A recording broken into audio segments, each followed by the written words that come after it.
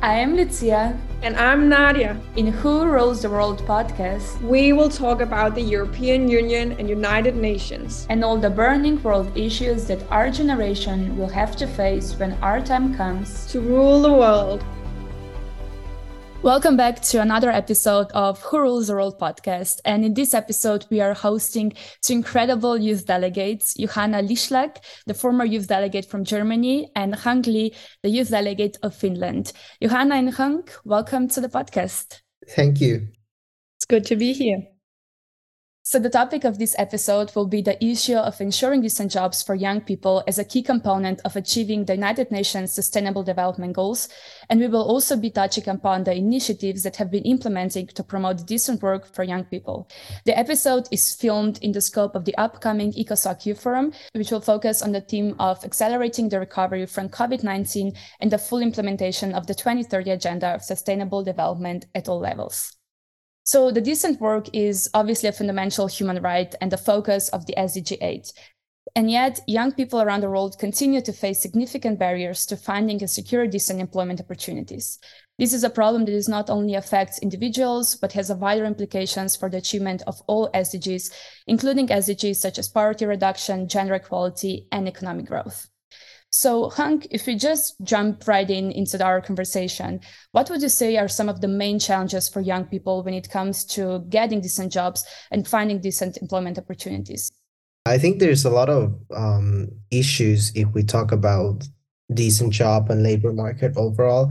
I would like to just mention that this is quite EU or Nordic view on this, but what we have seen that there's a lot of growth in gig economy. So there's a lot of jobs where young people just don't have a contract, or they might have a contract, but it's relatively small. So that affects their scheduling on work, and they might have to do overwork, or they might do even 8 days in a row with 1 day off during 10 days period or such, just because they don't have a contract that would support them in the labor market. So I think gig economy is something very interesting and concerning for young people, especially if we consider this from the Nordic view. Another one I think that is very concerning is that young people might not know their rights. So what comes to contracts and such, sometimes they don't pay all the things that they supposed to be paying. And also if we talk about leaves, summer leaves and such, they might just forget those. And sometimes even they pay this kind of internship wage, which might be less than the original wage they have been talking about. So on the contract side, and knowing rights in labor markets also a thing that I think young people might face.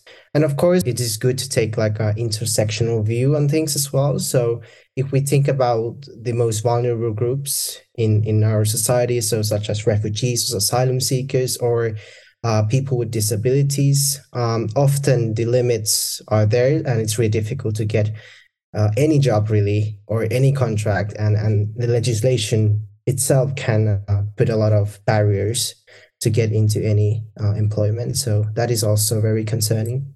Thank you so much, and really interesting. I think something that concerns me quite a lot when we talk about economic growth and employment is really that we as a society is really not good at including young people in the decision making related to those kind of topics. We often get involved when it's about young people or maybe climate, but the tough economic stuff or employment, not always something where society is good at that. So Johanna, a really 1 million question for you is really, what is your view on what we can do to ensure that young people's voices are heard when it comes to decision-making processes related to employment and economic growth, and what really can be done to empower us as young people to take action? Thank you for the question, Nadia. I think one thing that Hung already said, I just want to pick it up, is knowing your rights. So what's really important, obviously, for young people is to know their rights at work. I mean, we grow up, we go to school, we have maybe vocational training, we have job training, and then we go to university, we enter the labor market. And nobody really taught us our rights at work. So first of all, getting to know your rights at work, getting to know what are the regulations for certain fields, what are the regulations in your country, what are the regulations if you work in a different country. I think that's sort of the first basic step. And then you already touched upon that, but participation, I think, is the other wing of this enabler for young people to have better access to decent work. Again, coming from a European perspective, coming from a German perspective, unions play a big part. So a lot of labor unions are like sector specific, but they also have youth wings. So I would say getting involved with that and sort of strengthening their participation, strengthening their input into the legislation that's being made about work is really something valuable and will overall like support youth rights at work and the start for young people into the labor market. Amazing and interesting perspective with the youth wings of labor organization. So kind of same question to Hung, but also just if you have some concrete examples of how young people have successfully been involved in promoting decent work for us as young people, and also, you know, whether there's any of these initiatives that you know could maybe be used to scale up impacts from a broader perspective. I think that, for example, I think in Denmark and in Finland now we have a youth delegate for labor, right? I think that is also one way to kind of build discussion there. So what our youth delegate for labor does is that they talk with the Ministry of Labor and unions and such, and they might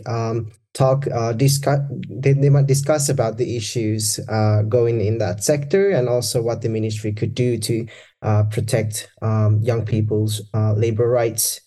In Finland, there's quite a lot of summer job campaigns to protect young people's rights. So they share a lot of small papers, they share a lot of information online and do social media campaigning on what are the rights and how to read a contract if you get one for the summer and such. So that is also a way to do it. And another amazing initiative is also the EU's Youth Employment Initiative, which aims to reduce youth unemployment and also promote social inclusion. And another area where it is clear that young people have not been consulted and have not been taken into consideration is obviously the area of the unpaid or even paid internships. SDG 8 as a whole promotes sustained, inclusive, and sustainable economic growth, full and productive employment, and decent work for all.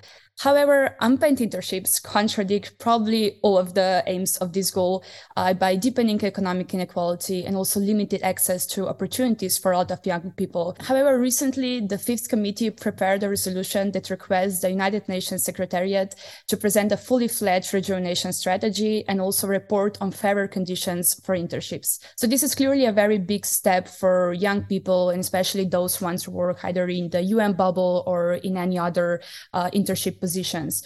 So Johanna, could you maybe elaborate a bit on why this resolution could or is so important for young people, and how do the paid internships contribute to economic inequalities among youth?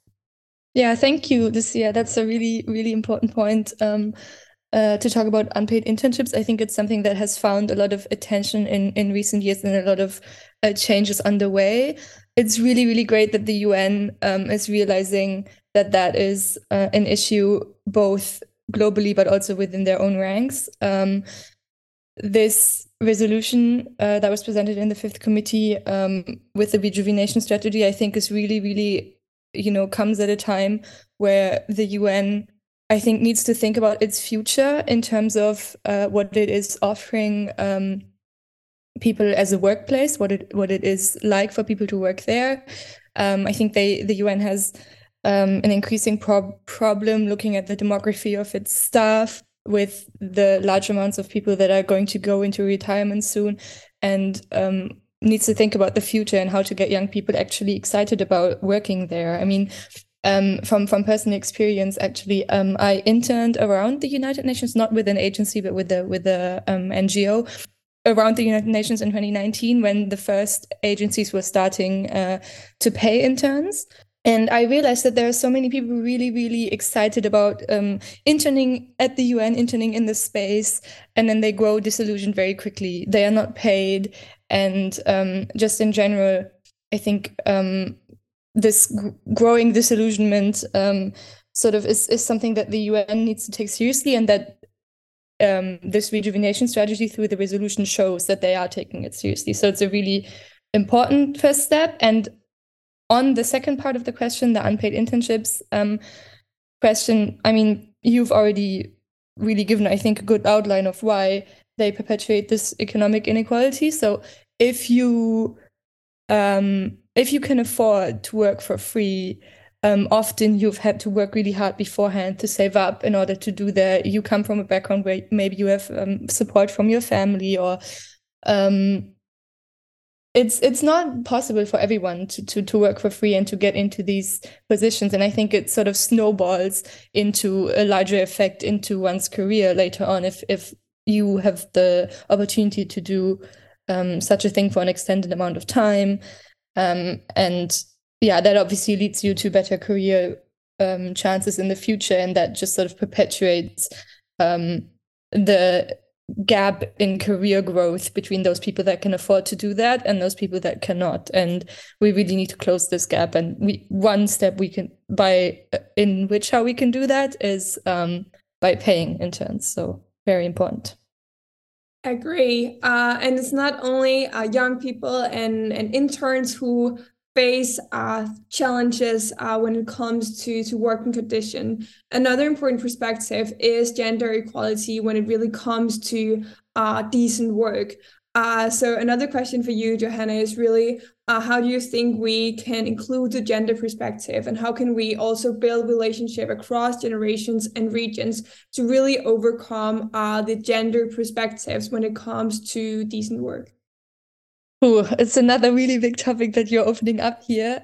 Can I ask a question sort of for the audience, which is what even is decent work and what is work? What do we see as work? What do we count as work? I think the gender perspective is super, super crucial, or it really impacts economies in the way that the things that we consider work is often work where a lot of the work that's traditionally being done by women falls out of what we even consider work. So what I'm hinting at basically is that a lot of the care work and the day-to-day running of households, taking care of children, raising children, or not even future members of society, current members of society that will in the future be in leadership positions. And that is a huge sector that we overlook when we talk about decent work only in the terms of jobs that generate salary, generate taxpayers' money. So I want to just reframe sort of the question, what is work? And if we reframe that, I think we can think about the gender inequality question in relation to work in a very good way. But if we look at this traditional sector of what we traditionally count as work, or what we count as work under the decent work SDG, I think a lot of barriers for women are it's kind of difficult to assess whether it's a formal barrier or an informal barrier. I think a lot of it comes from different societal expectations for women in the workplace. So the self-image, I think, of a lot of young women starting out as jobs being maybe more content with making slower steps in a career than a male counterpart would. This is kind of an interpersonal angle to a structural issue that I wouldn't know where to start putting the lever, except maybe this thing that I said before, which is recognizing care work and recognizing all the things women do as work that are outside of formal workplaces. And I'm going to make a point there. I think the fact that the question was so hard to answer kind of speaks for itself and just shows how much really have to address and talk about the gender perspective, especially when it comes to decent work. And I could see, Nadia and I were both nodding, especially, trying to also put into words everything that we are experiencing as young girls and young women, just starting out in our career paths and in the work jobs. So we certainly opened a lot of big questions and a lot of questions that we could probably be talking on for hours and hours. But now if we circle back a little bit to the event that is happening in New York as we are filming this podcast, and that is the ECOSOC Youth Forum. Maybe a question for Hang. So what would you say is also the role of the ECOSOC Youth Forum in advancing the issues of decent work for young people? And what are some of the key messages or the takeaways that you want to see after the forum ends? Maybe also in relation to the other SDGs and those that are in review at this year's ECOSOC Youth Forum. I think there's so many. I will just mention a couple of those, but I think the human rights perspective is really important. So I would hope that they would talk a lot more about refugees and asylum seekers' rights in the labor market overall, and how to kind of create complementary pathways on a global level so that we can ensure human rights protection and such, and also enhance the economy, if that's the right way to say it. And also, again, this comes to the mobility aspect. So there are some researchers that have mentioned that, for example, international students, it is really difficult to get employed to a country where you go to exchange. So how can we on the national level ensure that people coming from abroad, exchanging in the country, how can they be involved in the labor markets on a national level is also, I think it's a key. And of course, people with disabilities, how can we create more opportunities to getting involved with labor markets, and how we break barriers, break discrimination in the labor markets, and improve employability in each sector is really important as well. To follow up on that, another conference that has really been focusing on labor market rights and job creation is the Commission for Social Development. And we know that both of you have participated in that conference. And I really just wanted to hear one highlight from Johanna in regards to how that was, and maybe just one thing that you at least took with you from participating in that conference. Great question. So CSOC, the Commission on Social Development, the 61st one in February this year was the last UN conference I attended in my mandate, and Hung was there as well. We worked really closely together there. It was really a very productive time, I think, for both of us. What CSOC did was that it connected SDG 8, so the decent work topic, with SDG 10, reducing inequalities, which I think was really crucial because set in this time where we are sort of post-COVID, post-pandemic, trying to overcome all of the setbacks that the pandemic has brought upon us. It was really, I think, a really good time for CSOC to focus on this.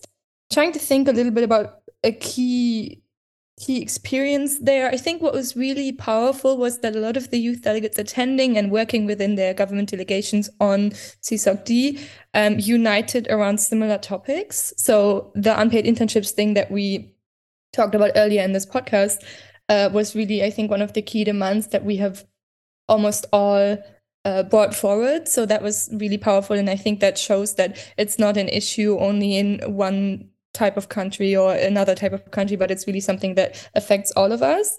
And yeah, I think CSOC in general, maybe I want to give some broader perspective as to the politicization of CSOC, which was really not very high. So it meant for us youth delegates that there was in general, I think youth delegates have a large amount of being able to interact with each other and work together. But I think because CSOC even was such a felt, unfortunately, like such a there was not so much media and public attention on the topic.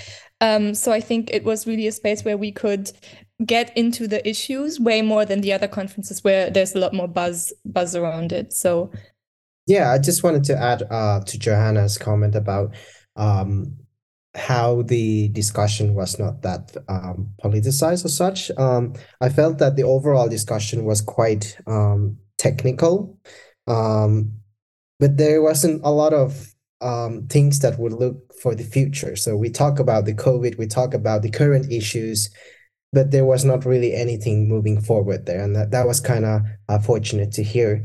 And also, considering human rights and considering especially migrant workers' rights, refugees' rights, and such, it was really, there wasn't a lot of mentioning about that.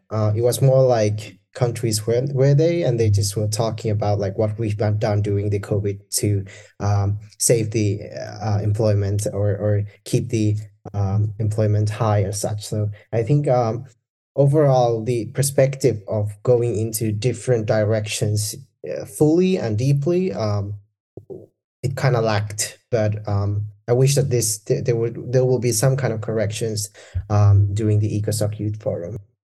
Could you maybe just very briefly also touch upon the youth resolution that was negotiated during the CSOC? Could you maybe elaborate a bit on how that process went, and were you able to actually be present in the negotiations and input the resolution? Just a little bit so we have an overall idea how it is negotiating the resolution.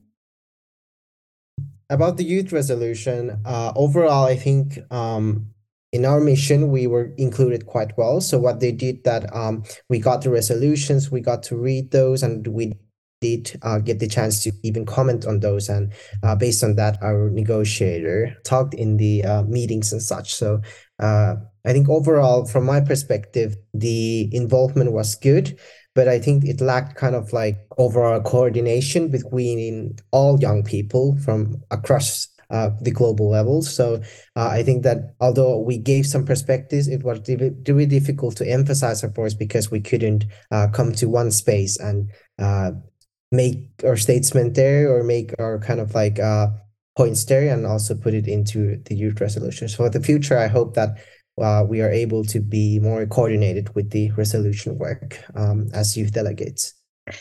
I think we have to acknowledge that resolutions are always sort of the minimum standard and the minimum agreement that all of these countries can come to. So in terms of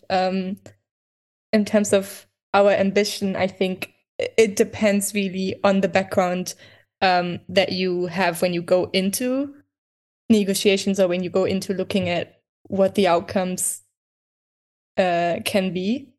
I just wanted to point out that there was a really good room for us organized by UN DESA actually, given with the key negotiators of the youth resolution, which was Portugal, I think Kazakhstan, Cabo Verde, and Senegal, I think.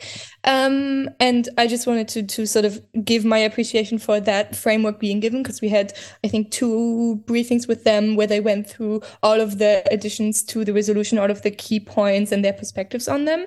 So that was really useful for us to learn and for us to give our perspective and also engage with the negotiators of these very different countries, which I think was something that was kind of worldview broadening for us. I agree, and definitely also agree with the fact that still a lot of things remains to be done, but at least with every resolution like this, we're at least taking tiny steps in the right direction towards more meaningful youth participation also at the labor market.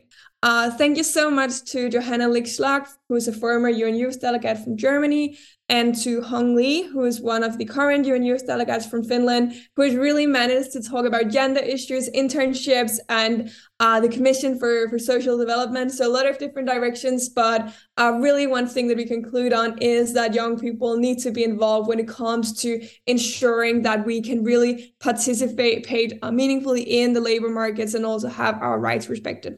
Thank you so much for you two for joining and have a lovely day. Thank you. Thanks for having us. This was Who Rules the World podcast by European Union Youth Delegates Lucija and Nadia. WRW coming soon with next episode on SoundCloud and other platforms.